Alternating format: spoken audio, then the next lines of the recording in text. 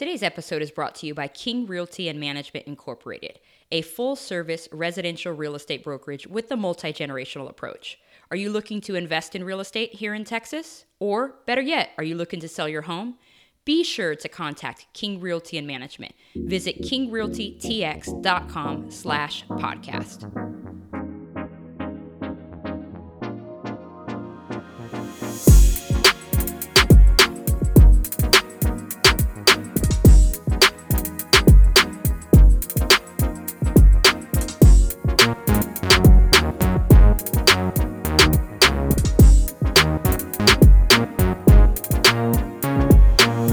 Millennial versus Machine, how I got someone else to pay off my student loan debt and how you can do the same thing. Let's jump right into today's conversation. Hey guys, it's Courtney again here with another episode of Millennial versus Machine. If you haven't done so already, I would totally appreciate it. Be sure to subscribe and share and rate and review this podcast. Before we start this episode, let's talk reviews. I want to share another Amazon review of my book, and then we're going to dive into the dangers and pitfalls of over-leveraging. So Casey actually wrote this review of the book. She said, I received this book as a gift, and I'm so thankful I did. This is a quick read for any and everyone struggling with debt. After reading Millennial versus Machine, I feel inspired, encouraged, and motivated to tackle my debt and even begin investing. The author seems very down to earth and transparent about her story. Her advice and tips are solid and well-rounded for whichever audience so happens to be the reader. She understands that folks are at different stages of their financial lives/businesses, so she's able to clearly navigate the reader and offer helpful links and resources. This was a great read, and I would highly recommend it for you too.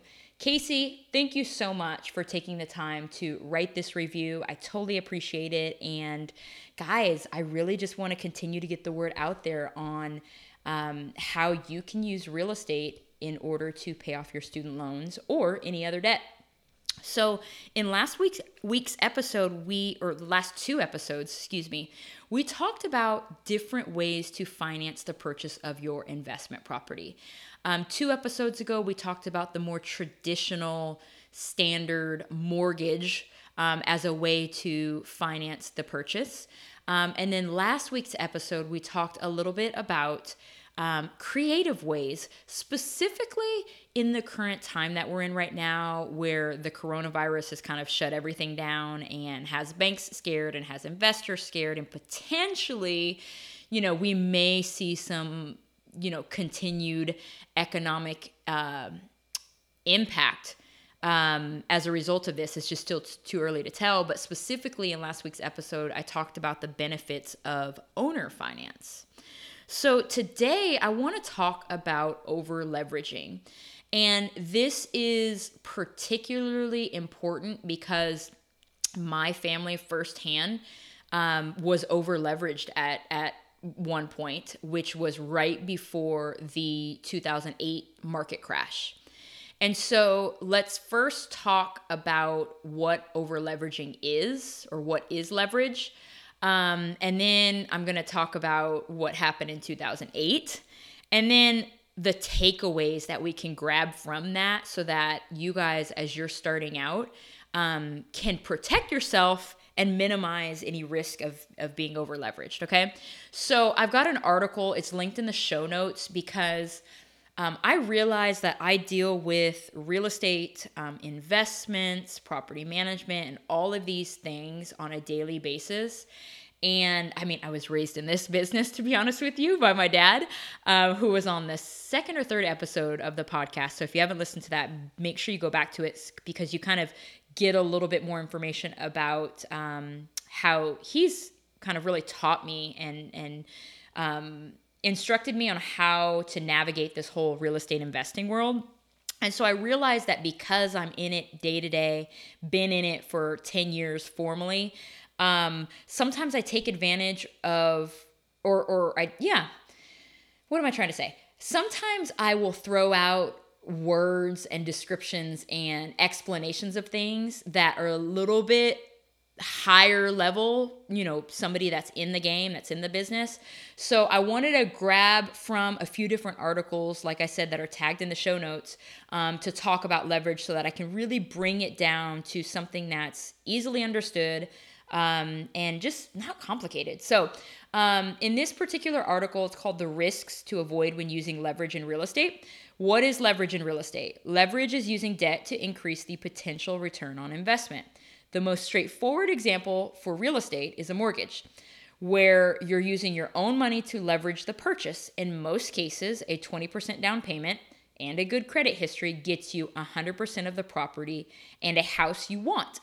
A 20% down payment means you're using 80% leverage, and some mortgage programs may even let you put down less, okay? So you're basically saying, when you're leveraging yourself through a real estate mortgage, is you're saying, look, I'm going to put a little bit of money down, and that's kind of my leverage, and my credit, it also helps me leverage it, and somebody's going to give me 80% of the cost in terms of a mortgage payment, okay? So, or a note. And so that is leverage. You're using a little bit of money to get in on this investment, okay? So let's talk a little bit about, we've already talked about how if you, let's say you buy a multifamily property, like a full duplex, for example, and you only want to put 3.5% down because you want to do an FHA mortgage, that's fine. But that means that you won't have as much equity in the property, which means that if something happens in the real estate market with the economy, you don't have as much wiggle room just to kind of safeguard you from any of these things. Now, let me kind of take a step back. And now, granted, I graduated college in 2007. And honestly, I wasn't that involved with like my family's real estate investing. My family was flipping houses at the time and had a portfolio of rental property. But guys, if you recall, you may or may not, at that time, 2008, before 2008, they were doing 100% financing. So that means people were 100% leveraged, meaning they really didn't have any of their own personal money into the property, but they had a mortgage to finance the entire property.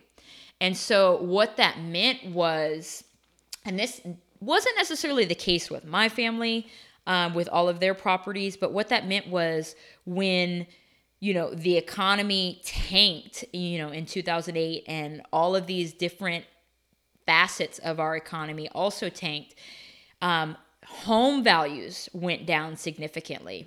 So that put a lot of homeowners in a position where they had a mortgage, let's say for $200,000, but because the economy went down, the real estate values went down, the house itself wasn't worth $200,000, it was actually worth $150,000.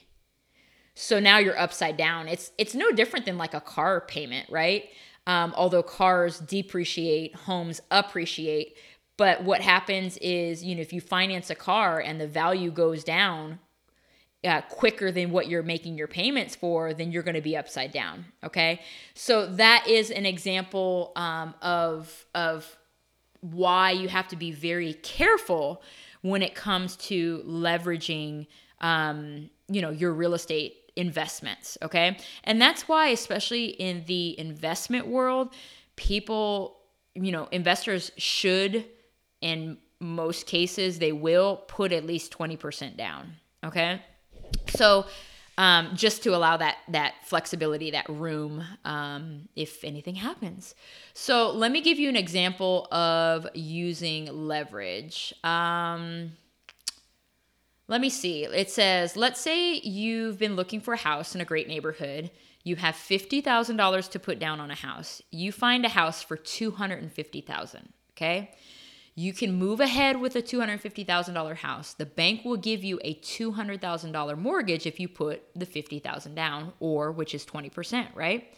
So assuming that real estate in the area goes up about 5% a year, in 12 months, the investment, that property, is now worth about $262,500.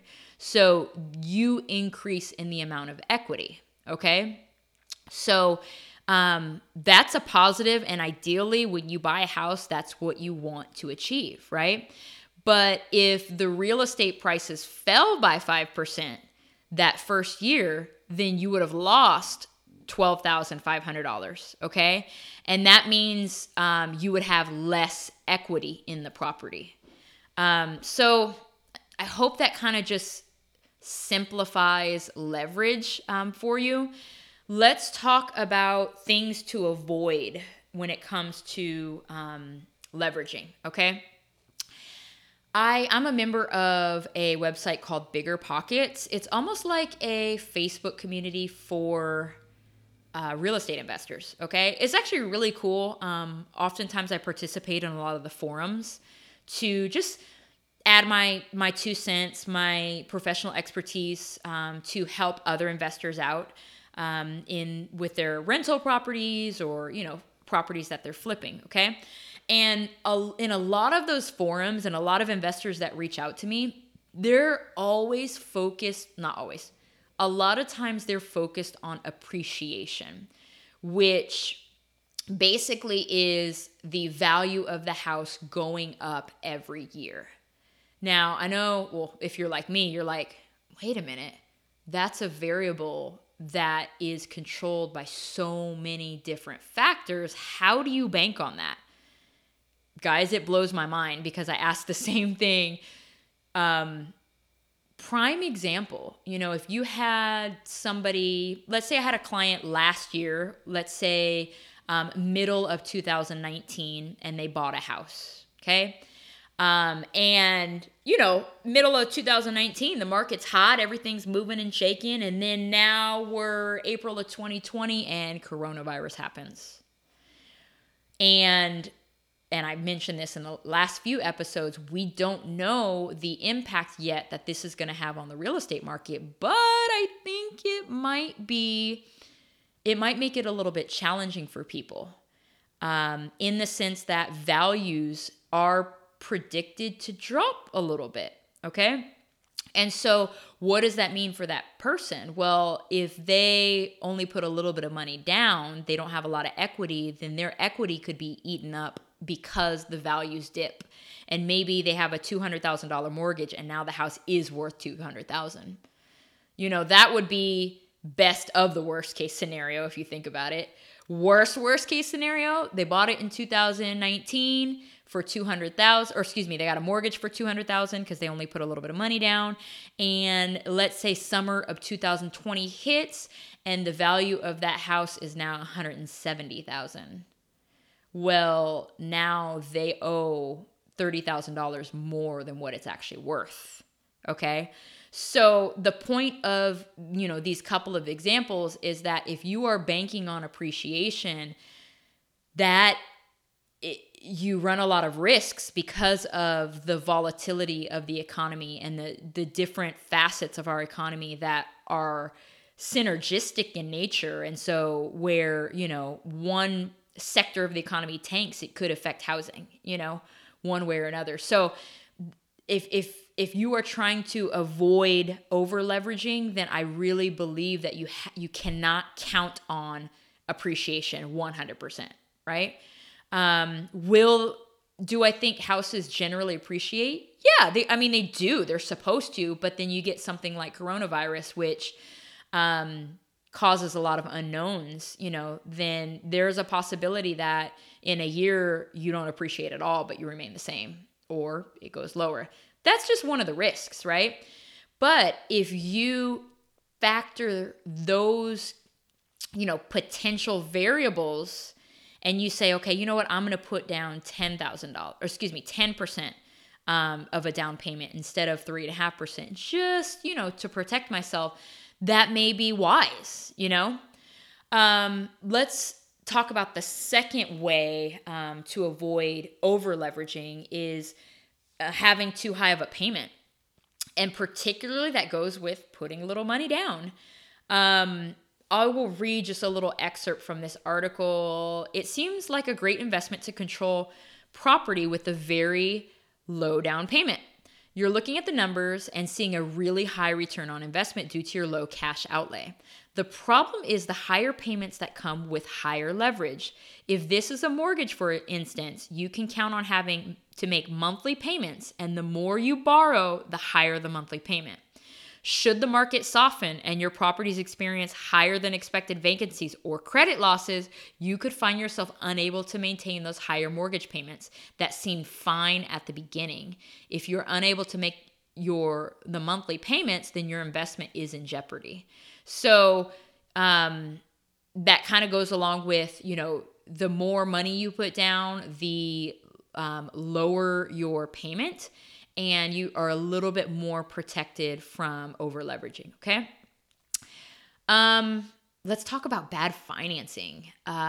Making sure that you do your own due diligence, making sure that you explore all financing options is very, very, very important. Okay. So when I say financing options, meaning the type of loan product, but then also making sure that you are doing your due diligence, and this is where you work with somebody like me, a real estate broker, to pull current market data to make sure that what you're paying for the property is truly the current data. Okay. So let me just read this. Many an investor has overpaid for a property because they found nirvana in a high leverage financing setup. Said differently, just because you can get a property with very little cash doesn't mean that it's always a good buy. Look at the value of the property in the context of current and expected market trends. Find comparables or other properties like it. What have they sold for? This is where I come into play, guys, is taking a look at what the comparable properties have sold for, and then also knowing the trend in a particular neighborhood. I'm probably going to do another episode about this. As a matter of fact, I'm going to make a little note here. But one of the things that you have to look at is what's going on in a particular area. And the episode that I'll do will talk about the indicators that you can look at today to understand and know what growth or changes are anticipated in a particular area. Okay. If a property is overpriced, appreciation is going to be very minimal, or it may not appreciate at all. If the market retraces itself for a while, you're in trouble. That's kind of what we see, what's potentially happening right now. So your overpriced property may be a huge drag. And, if you are over leveraged and you need to sell very quickly, you may have a hard time selling, which puts you in a very tough financial bind. Okay. And I'm not trying to skate around the issue, but basically risk possible foreclosure, if you're that far upside down. A little bit what I talked about the owner finance options. If you think about it, potentially those people that I mentioned, individuals that maybe took that forbearance option, right? They may have good loans in place, but because of a changing economy, they may have to unload it quickly, and they may or may not be able to unload it for a price that's going to put money in their pocket. So they may sell it to you with the financing in place and just to get current so that they don't have to go through foreclosure. Okay. That was very wordy, guys. But long story short is make sure you're doing your due diligence, not only from the loan product that you're considering, whether it be owner financing or some sort of traditional loan, mortgage, but also making sure you're getting the market data and you have a seasoned professional that's going to be able to guide you and show you what's been happening and what's projected to happen. Okay. Last thing, some people forget that cash is king. Okay. So if just one of these don't do things that I'm highlighting sticks out in your mind, it should be this one. Okay. Sometime people will make mistakes when analyzing a property, and they'll maybe over anticipate income, right? Maybe they don't have current market data or accurate data that truly fits their particular property, and they say, hey, it can rent for $1,800, and then you buy it and it really can only rent for $1,400. That's going to be a problem. So making sure that you not only factor in what you're going to pay in terms of a monthly mortgage, but making sure that you're conservative in terms of your property management expense, in terms of allocating a reserve monthly for any potential vacancy or maintenance in the future. All of those things help you number one, make a sound investment on this property, but also helps minimize the risk of you suffering loss in a changing economy.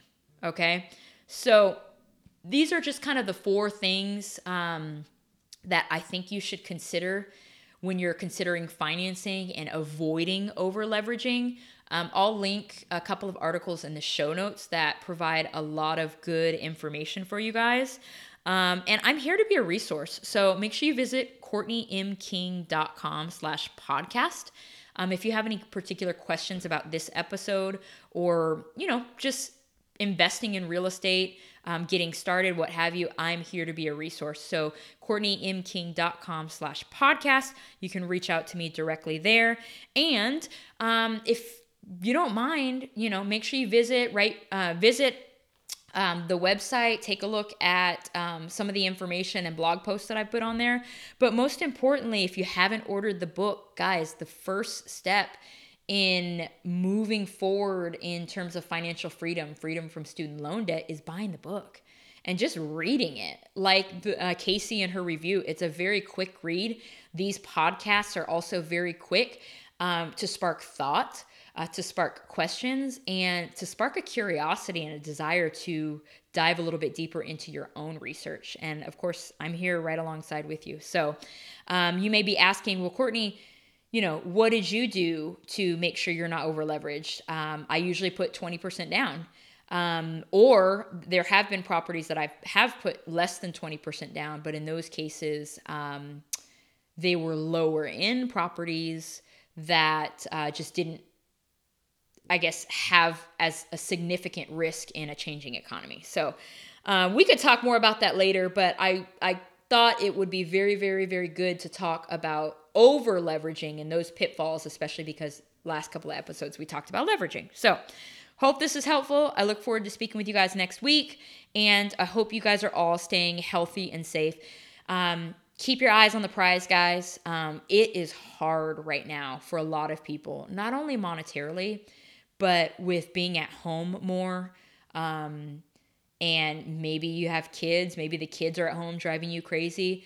But just make sure that you keep looking at, looking towards the Lord, to be honest with you, for guidance in this time, and educating yourself and, putting your faith with your works. So those are my 2 cents of encouragement. Have an amazing rest of the week, and I will talk to you later.